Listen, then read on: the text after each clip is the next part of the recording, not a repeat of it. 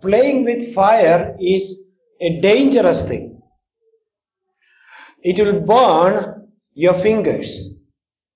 And it can not only burn the finger, it can lead to even serious accidents.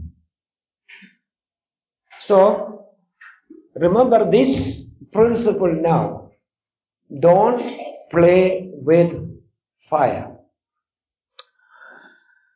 Probably the casualties, the consequences of playing with a normal, natural fire can be limited, can be managed, and the damage can be less. But there is a fire that we should never play with. And that fire is called the consuming fire, who is God Himself. Hebrews chapter 28 cites a verse from the Old Testament, a verse that has been repeated many times in the Old Testament. The book of Hebrews chapter 12 verse 28 to 29 says, "Therefore let us be grateful for receiving a kingdom that cannot be shaken. And thus let us offer to God acceptable worship with reverence and awe, for our God is a consuming fire." Paraphrase it this way: don't ever play with God, because God is a consuming fire. Now, with that in view, I'm not going to elaborate that particular verse. Hebrews chapter 12, verses 28 to 29. But this whole chapter of 5th chapter of Daniel is all about a king who played with this consuming fire. Belshazzar, the son of the king whom we met in the previous sermon in Daniel chapter 4. He played with fire. Nabonidus, he played with fire, or at least tried to.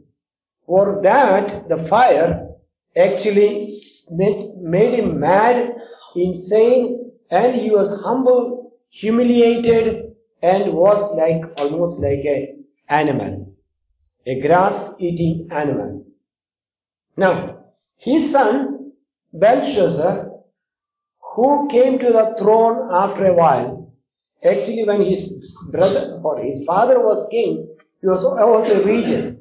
His father had gone insane and gave the kingdom into his hands, and for about 10 years he was invisible, somewhere away in another city. And when sense came to him and he gave honor to God and he humbled himself before God, he came back to his senses, he came back to this thing. But when he was away, Belshazzar was regent already.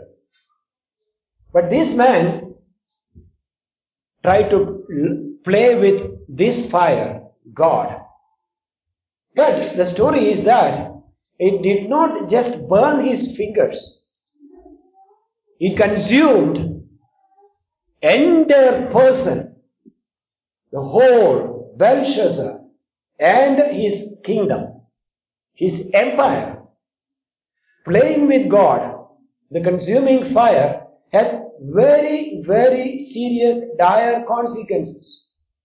In this case, it consumed Belshazzar, the king, the emperor who tried to play with this fire, and his kingdom.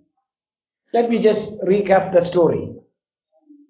I already told you this is about Belshazzar, the last emperor, king of the great Babylonian Empire.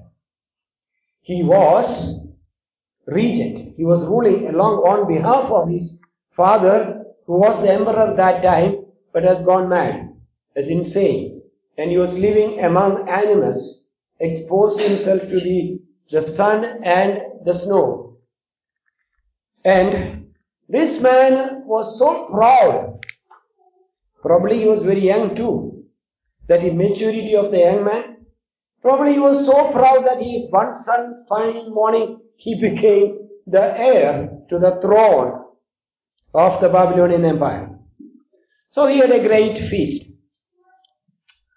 And in that great feast, he asked, when he was intoxicated, when he lost his senses, he ordered that all the vessels of the temple be brought. Now, the vessels of the temple, he had conquered, his grandfather had conquered many nations. And among them was the nation of Israel and the temple of Jerusalem. And the temple of Jerusalem had sacred objects, that is, cups and spoons and forks and all sorts of things for the use of the temple. These were completely dedicated for the use in temple or God's use. And they were taken when Jerusalem was conquered by Nebuchadnezzar. And it was in a safe locker in the Babylonian palace. So Belshazzar had thought, why don't I have fun? So he was intoxicated. So he ordered the vessels to be brought, and he and his wives and his concubines, they drank from that vessels, which was meant only for God's use in God's temple. Remember that. It was not meant for common use. It was not to be profaned that way. But he was so proud, he tried to play with fire. He took possession of what exclusively belongs to God and made fun of it. And he lifted the cups and he praised the God of silver and gold. And he actually made fun of him. But dramatically, while that was going on, a hand appeared on the walls of the party hall. And that hand wrote a cryptic message. It looked like an Aramaic dialect. It is not Aramaic, but it looks like Aramaic. Mene, tekel, uparsi. Can you imagine that? Nowadays it is possible, isn't it? In animation and all that, you can make it happen. You can use a PowerPoint presentation where the letters roll in. It's something similar to that happened. It's wrote on the wall, Mene, tekel, uparsi. And he didn't know the meaning of it. But it was not his language. It looked like the language of the Persian kingdom, the Median Persian kingdom. Some of these words we understand now, but it's not completely grammatically intact sentence. Mene, tekel, uparsi. And the king immediately, while he was sipping from the cups of the temple, God's golden cups, wine which is not to be allowed to be poured into that. When this pagan king, Gentile king, lifted this cup and sipped from it, he and his wives and his concubines did it. Dramatically on the walls, this sentence appears. Mene, tekel, uparsi. And the king was troubled. Now, a writing on the wall itself is frightening. Suddenly somebody, a handwriting, not a person, a handwriting right in front of you. So the king calls Daniel. And Daniel comes. And Daniel interprets the words. And Daniel said, the Lord God has weighed you in a balance and found you lacking. And your kingdom is taken from you, and it will be given to the Persians, the Persian kings.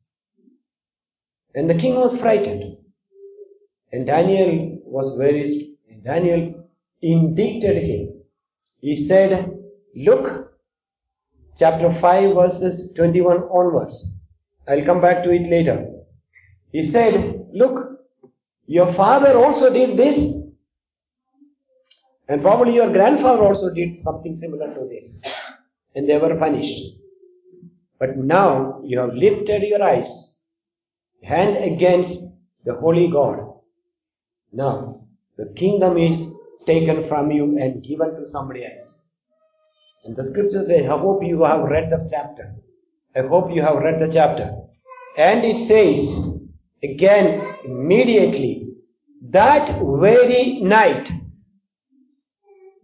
Darius, probably the commander of the Persian army, killed Darius, killed Belshazzar.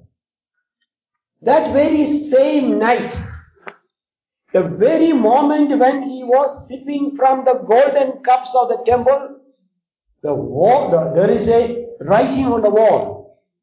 And that very night, we don't know the historical details, but that very night, probably in his bed, he was killed by the Persian commander.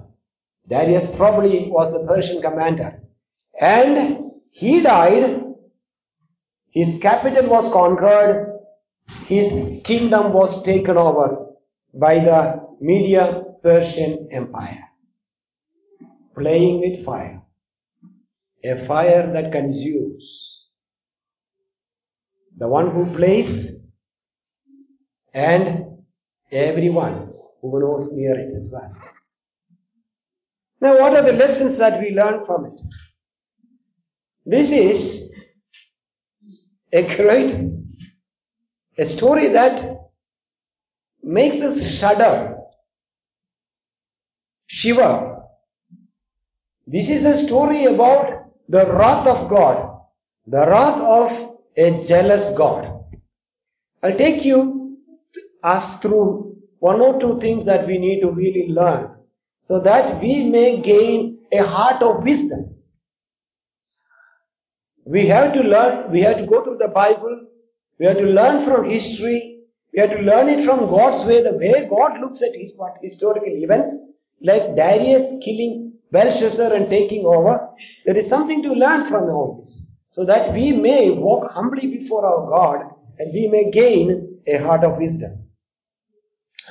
Three things is what caused Belshazzar and his empire to be reduced to ashes by this consuming fire. Our God, the God we serve. Let me read 2 verses from you and I will move on. Chapter 5, 22 to 23. And you, his son Belshazzar, have not humbled your heart, though you knew all this. He is actually referring to the incident in chapter 4.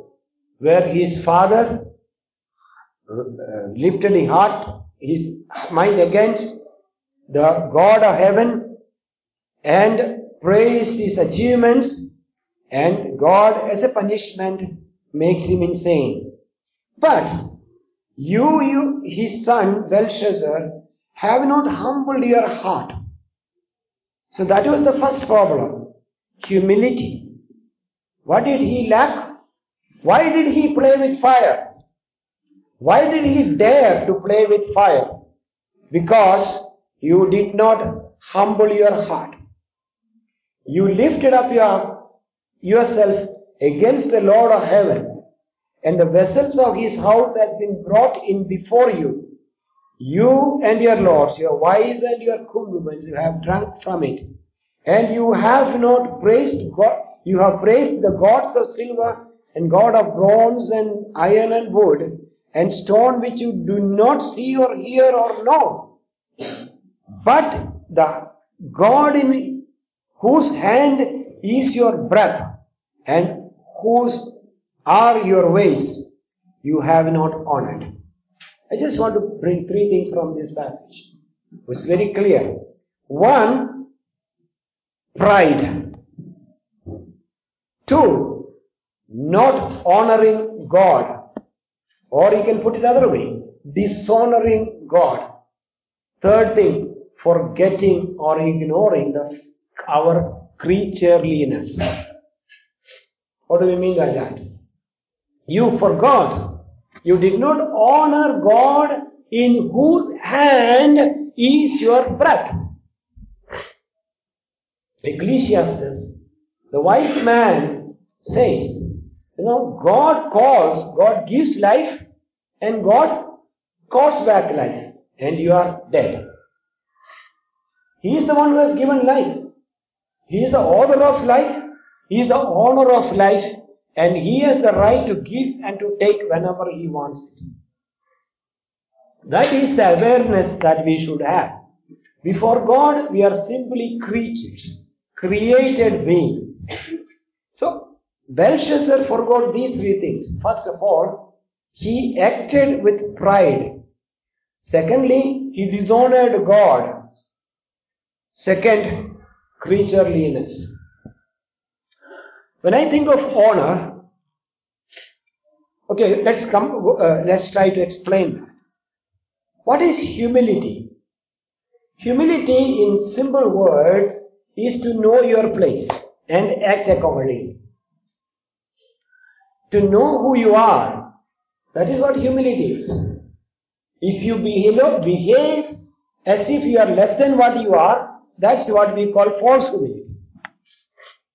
You know who you are, or you may not know, and you act as if you are not what you are supposed to be, or you are really is, you really are, then that is called false humility. There are a lot of people, they act with false humility.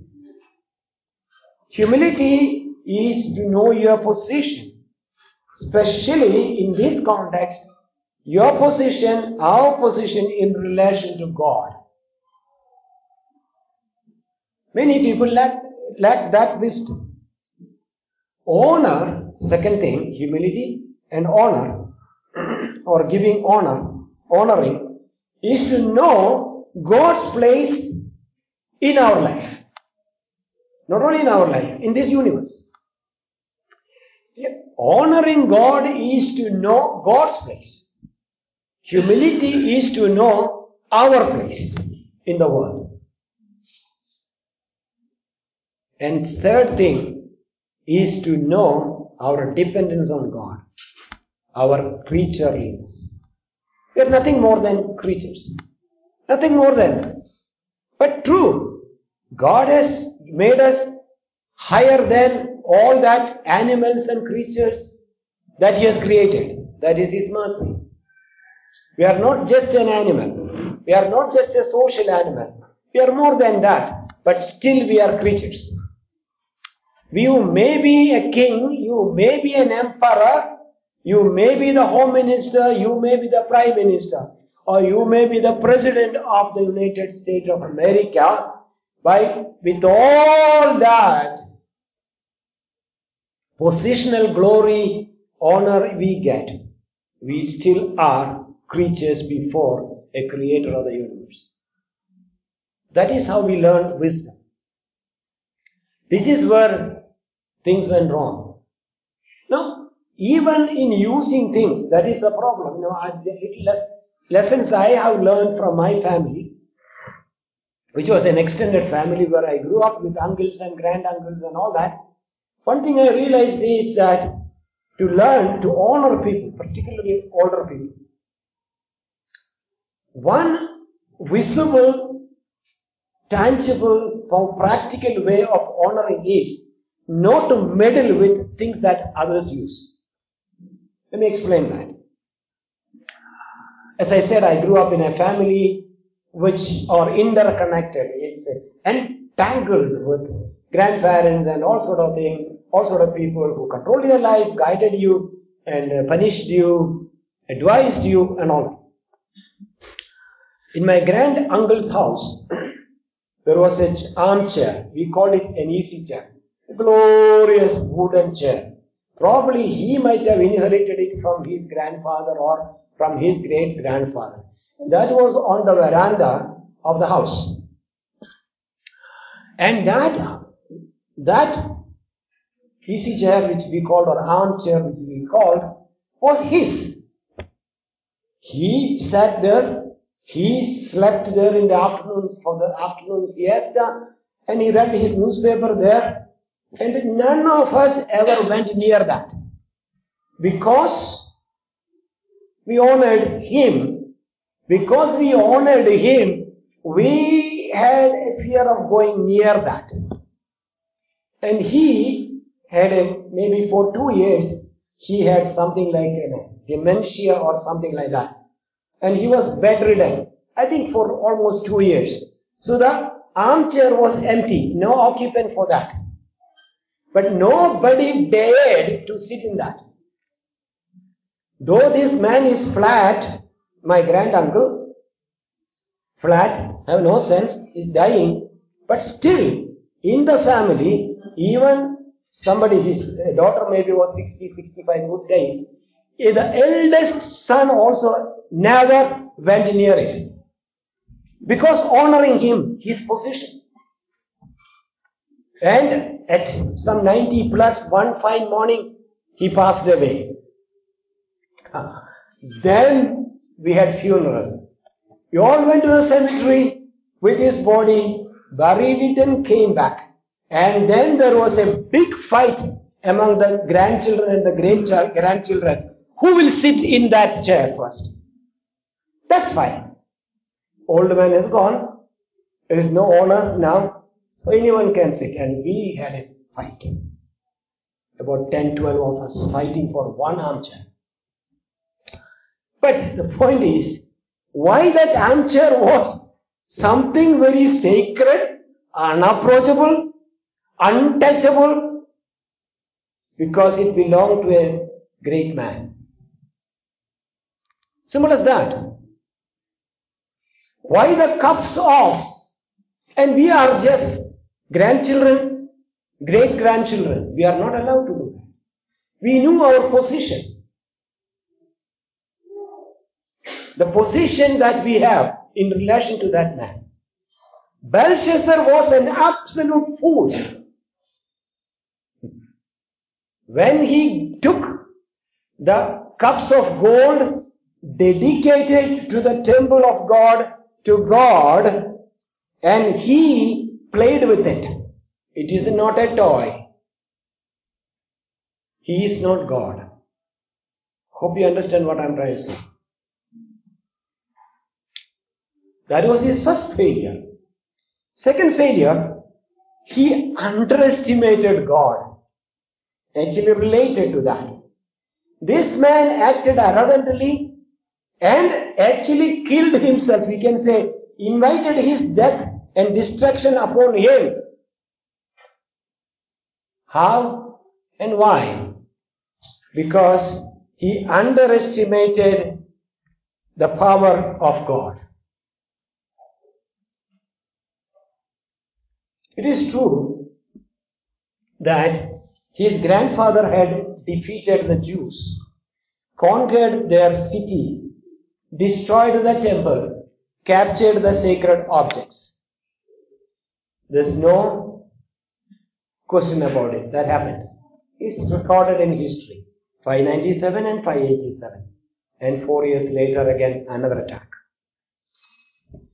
But just because God allowed you to capture or conquer His people and His temple and the sacred objects, that doesn't mean that you have captured God. God allows the symbols that are misused, even His holy temple, to be destroyed. But that doesn't make God a weak God. That is what Nebuchadnezzar, Nabonidus and Belshazzar took. A fact of history is what we find in the first book of Samuel. The temple or the shrine, the Israelite shrine in Shiloh, was captured by the Philistines. And they also destroyed. And they also captured the ark of the Lord where the power of God was. And the ark was, the Lord was captured. Read 1st and 2nd Samuel. 1st Samuel chapter 1 and 2. And this ark was taken to the Philistine camp. And the Philistines, the enemies, thought we can play with it. So, they took this ark, which symbolized the presence of God, and to put it in their temple. You know the story. Some of you may remember the story. What happened is that they found that their idol the image of their god Dagon in the shape of a fish, it fell before, it was prostrating before the Ark of the Covenant. That was taken, the presence of God. They put it again. So again in the morning we found that the temple of the Dagon, the idol, has fallen, prostrating before him. Now there is a big story. I don't want to go into the details of the big story. What that story tells us is, God may allow sometimes His people to be defeated. God may allow sometimes His people to be persecuted. Sometimes God may humble a bunch of believers before their enemies. But that the oppressors should remember one thing, that simply because God has used an oppressor to discipline His people, that doesn't mean that God has lost His power. That is the lesson. Simply because God used the Babylonians to punish the sinful Israel, that doesn't mean that the Babylonians can take God lightly. He is, remember that, our God is a consuming fire. Now there are many of our brothers and sisters in various parts of India and rest of the world who are being persecuted, martyred, humiliated. But the comfort is here that God may allow their oppressors to have their way for a while, but in a controlled and limited manner. But still, God is God. God is still on the throne. He gives, what did he tell Nebuchadnezzar? In chapter 4, Nabonidus, he gives the kingdom, he takes away the kingdoms as well. Daniel 2:21. So here is the problem. Misunderstanding or underestimating the power of God. Second misconception that Belshazzar had about God was, he did not really know the nature of God. What kind of a person, what kind of a God God is? There are many things I want to say, but one point, only one idea I will bring. Our God is a jealous God. Now, before I go further, I need to clarify.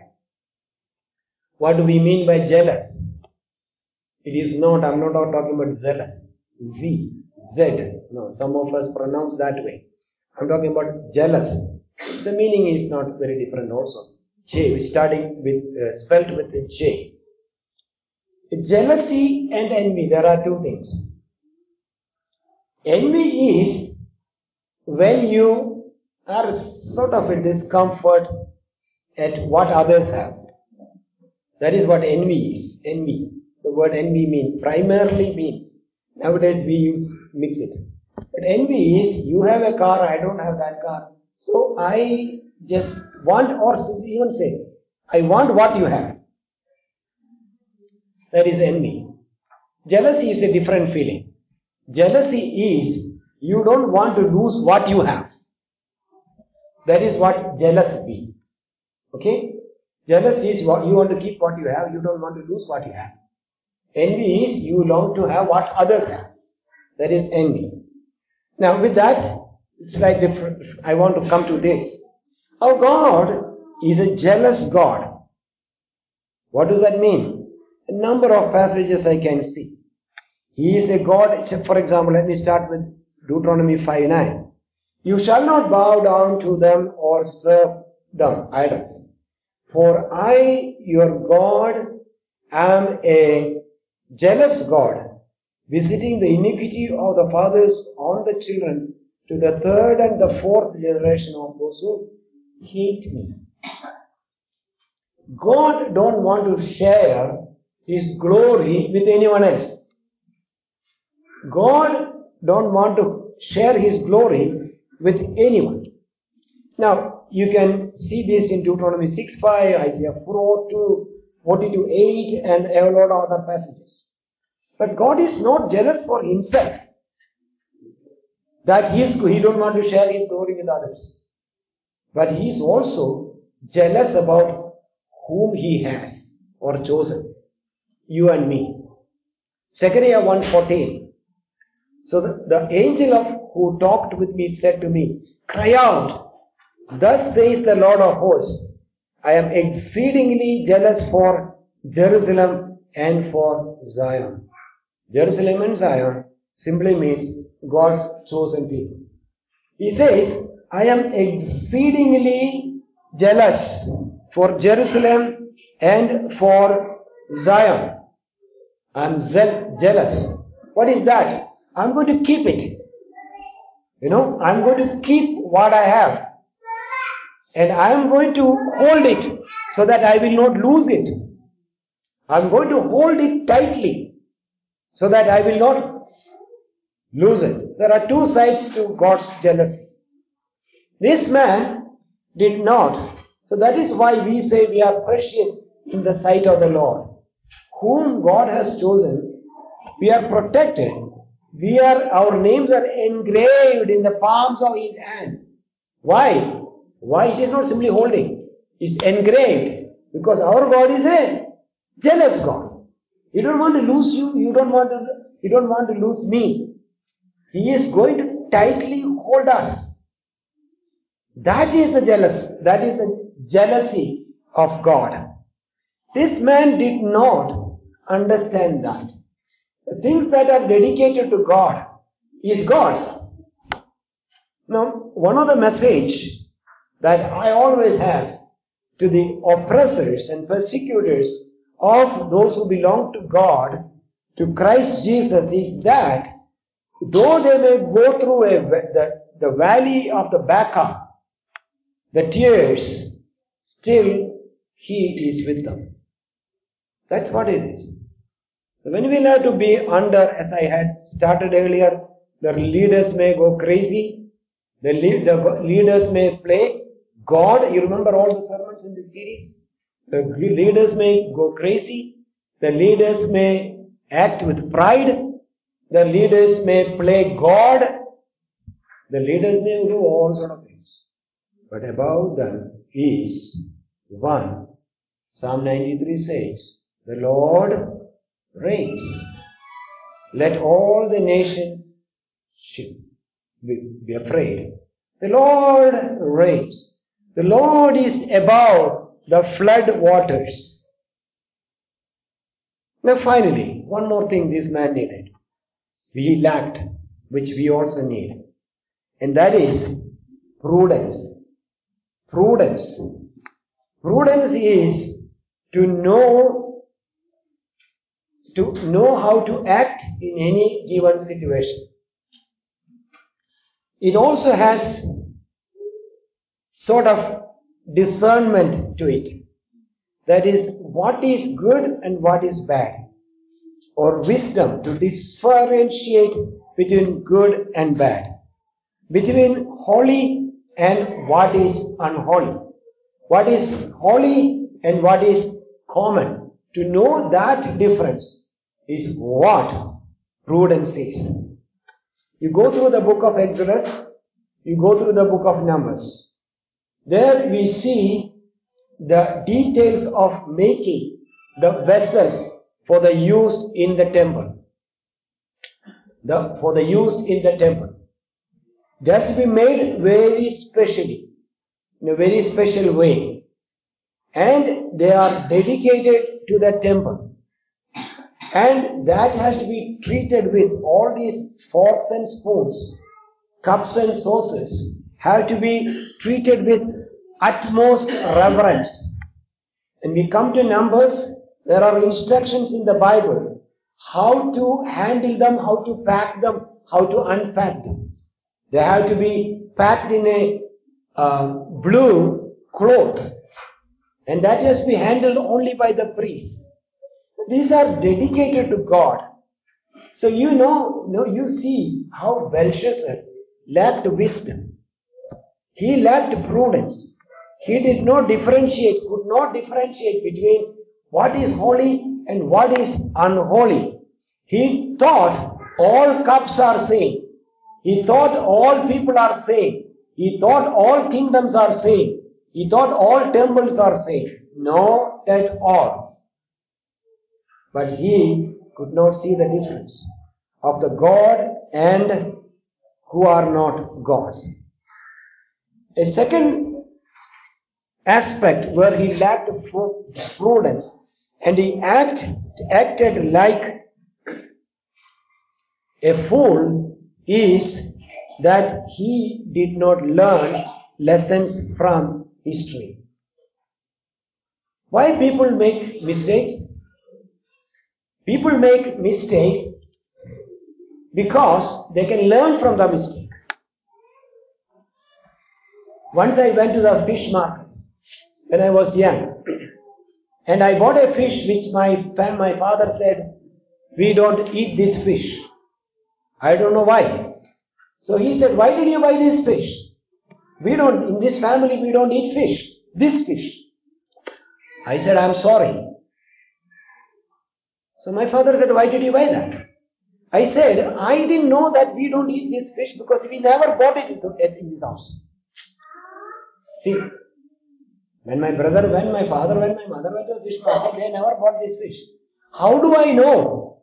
Unless you buy that fish and this happens earlier, that somebody bought the fish and brought home, and then you had an opportunity to tell them that this fish we don't eat in this house, then I will not buy this.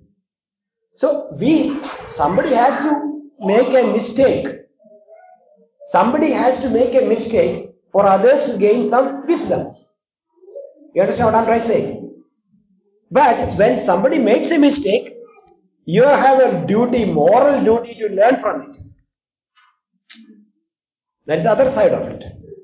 When somebody commits a mistake, or you yourself commit a mistake, you should learn from your mistake. Sometimes mistakes happen so that others can gain wisdom. Belshazzar's father did a great blunder. That he imagined that he is a great man. He praised himself. But, that Daniel 5:22 to 23. You his son, Belshazzar, you have not humbled your heart. Now what does 4:37 say? In 4:37 it says, now I, Nebuchadnezzar, that is after he was in the field, ate grass like an ox, and then he came back to his senses. Belshazzar's father Nabonidus said this, now I, Nebuchadnezzar, praise and extol and honor the King of heaven, for all his works are right, and all his ways are just, and those who walk in pride he is able to humble. That is the father's lesson. The father learned it being about 7 to 10 years in the open field, exposed to the sun and the snow, eating grass like an ox, behaving like a wild beast. The father learned it in the hard way, a very hard way. But the son did not take heed. The son did not pay any attention to what the father did. Father learned. This is where the problem is. We have to learn from history. We have to learn from our own history. We have to learn from others' history. Every child has to build on from their father's good things and bad things. What does God expect from us? What is the wisdom that we have gained from this? Humility, honoring God, remembering or being constantly reminded of our creatureliness. To have a heart of wisdom, to differentiate what is godly and what is not godly, to know what is holy and what is not holy, and also willing to learn. Willing to learn also means humility. I close with this verse from Micah chapter 6, 8. He has told you, O man, what is good, and what does the Lord require of you, but to do justice, and to love kindness, and to walk humbly with your God. That summarizes everything. Do justice, to love kindness, and the most important thing in this passage that I would like to underline is this: walk humbly with your God. Or some of the translation will say, with walk humbly before your God. Where do we stand in all this? Do we praise our achievements like Nabonidus did? Is this not the Babylon that I built for my own glory? Is that the way? Or is it the way that we can play with anything godly, taking God lightly? Let me urge you, brothers and sisters, don't ever play with God. Give what is due to God. If you ever enjoy what belongs to God, God will ask you, make you accountable for it. Separate your time, separate your money, separate your talents, whatever you dedicated, never take it back and try to drink from it. Honor God. Many aspects of it, coming regularly or worshipping God regularly. Honor God with a prayerful life. Honor God by serving His people. Honor God in every way. But always be reminded that we are nothing. Psalm 91 very clearly says, we are simply like ants before Him. Give us the wisdom to count our days. We are nothing. When He breathes life, we get life. When He takes it, we go back to the dust. We return to dust when He commands it. But in between, remember to lead a life of walking humbly before God. Shed all pride. Now we have about 360 days in this year. Not only for these 360 days that remains in this year, but the whole life long. Remember the Creator in the days of your youth. That is what Ecclesiastes says. Remember the Creator, your Creator, in the days of your truth. And that is worship. Let's close with a word of prayer.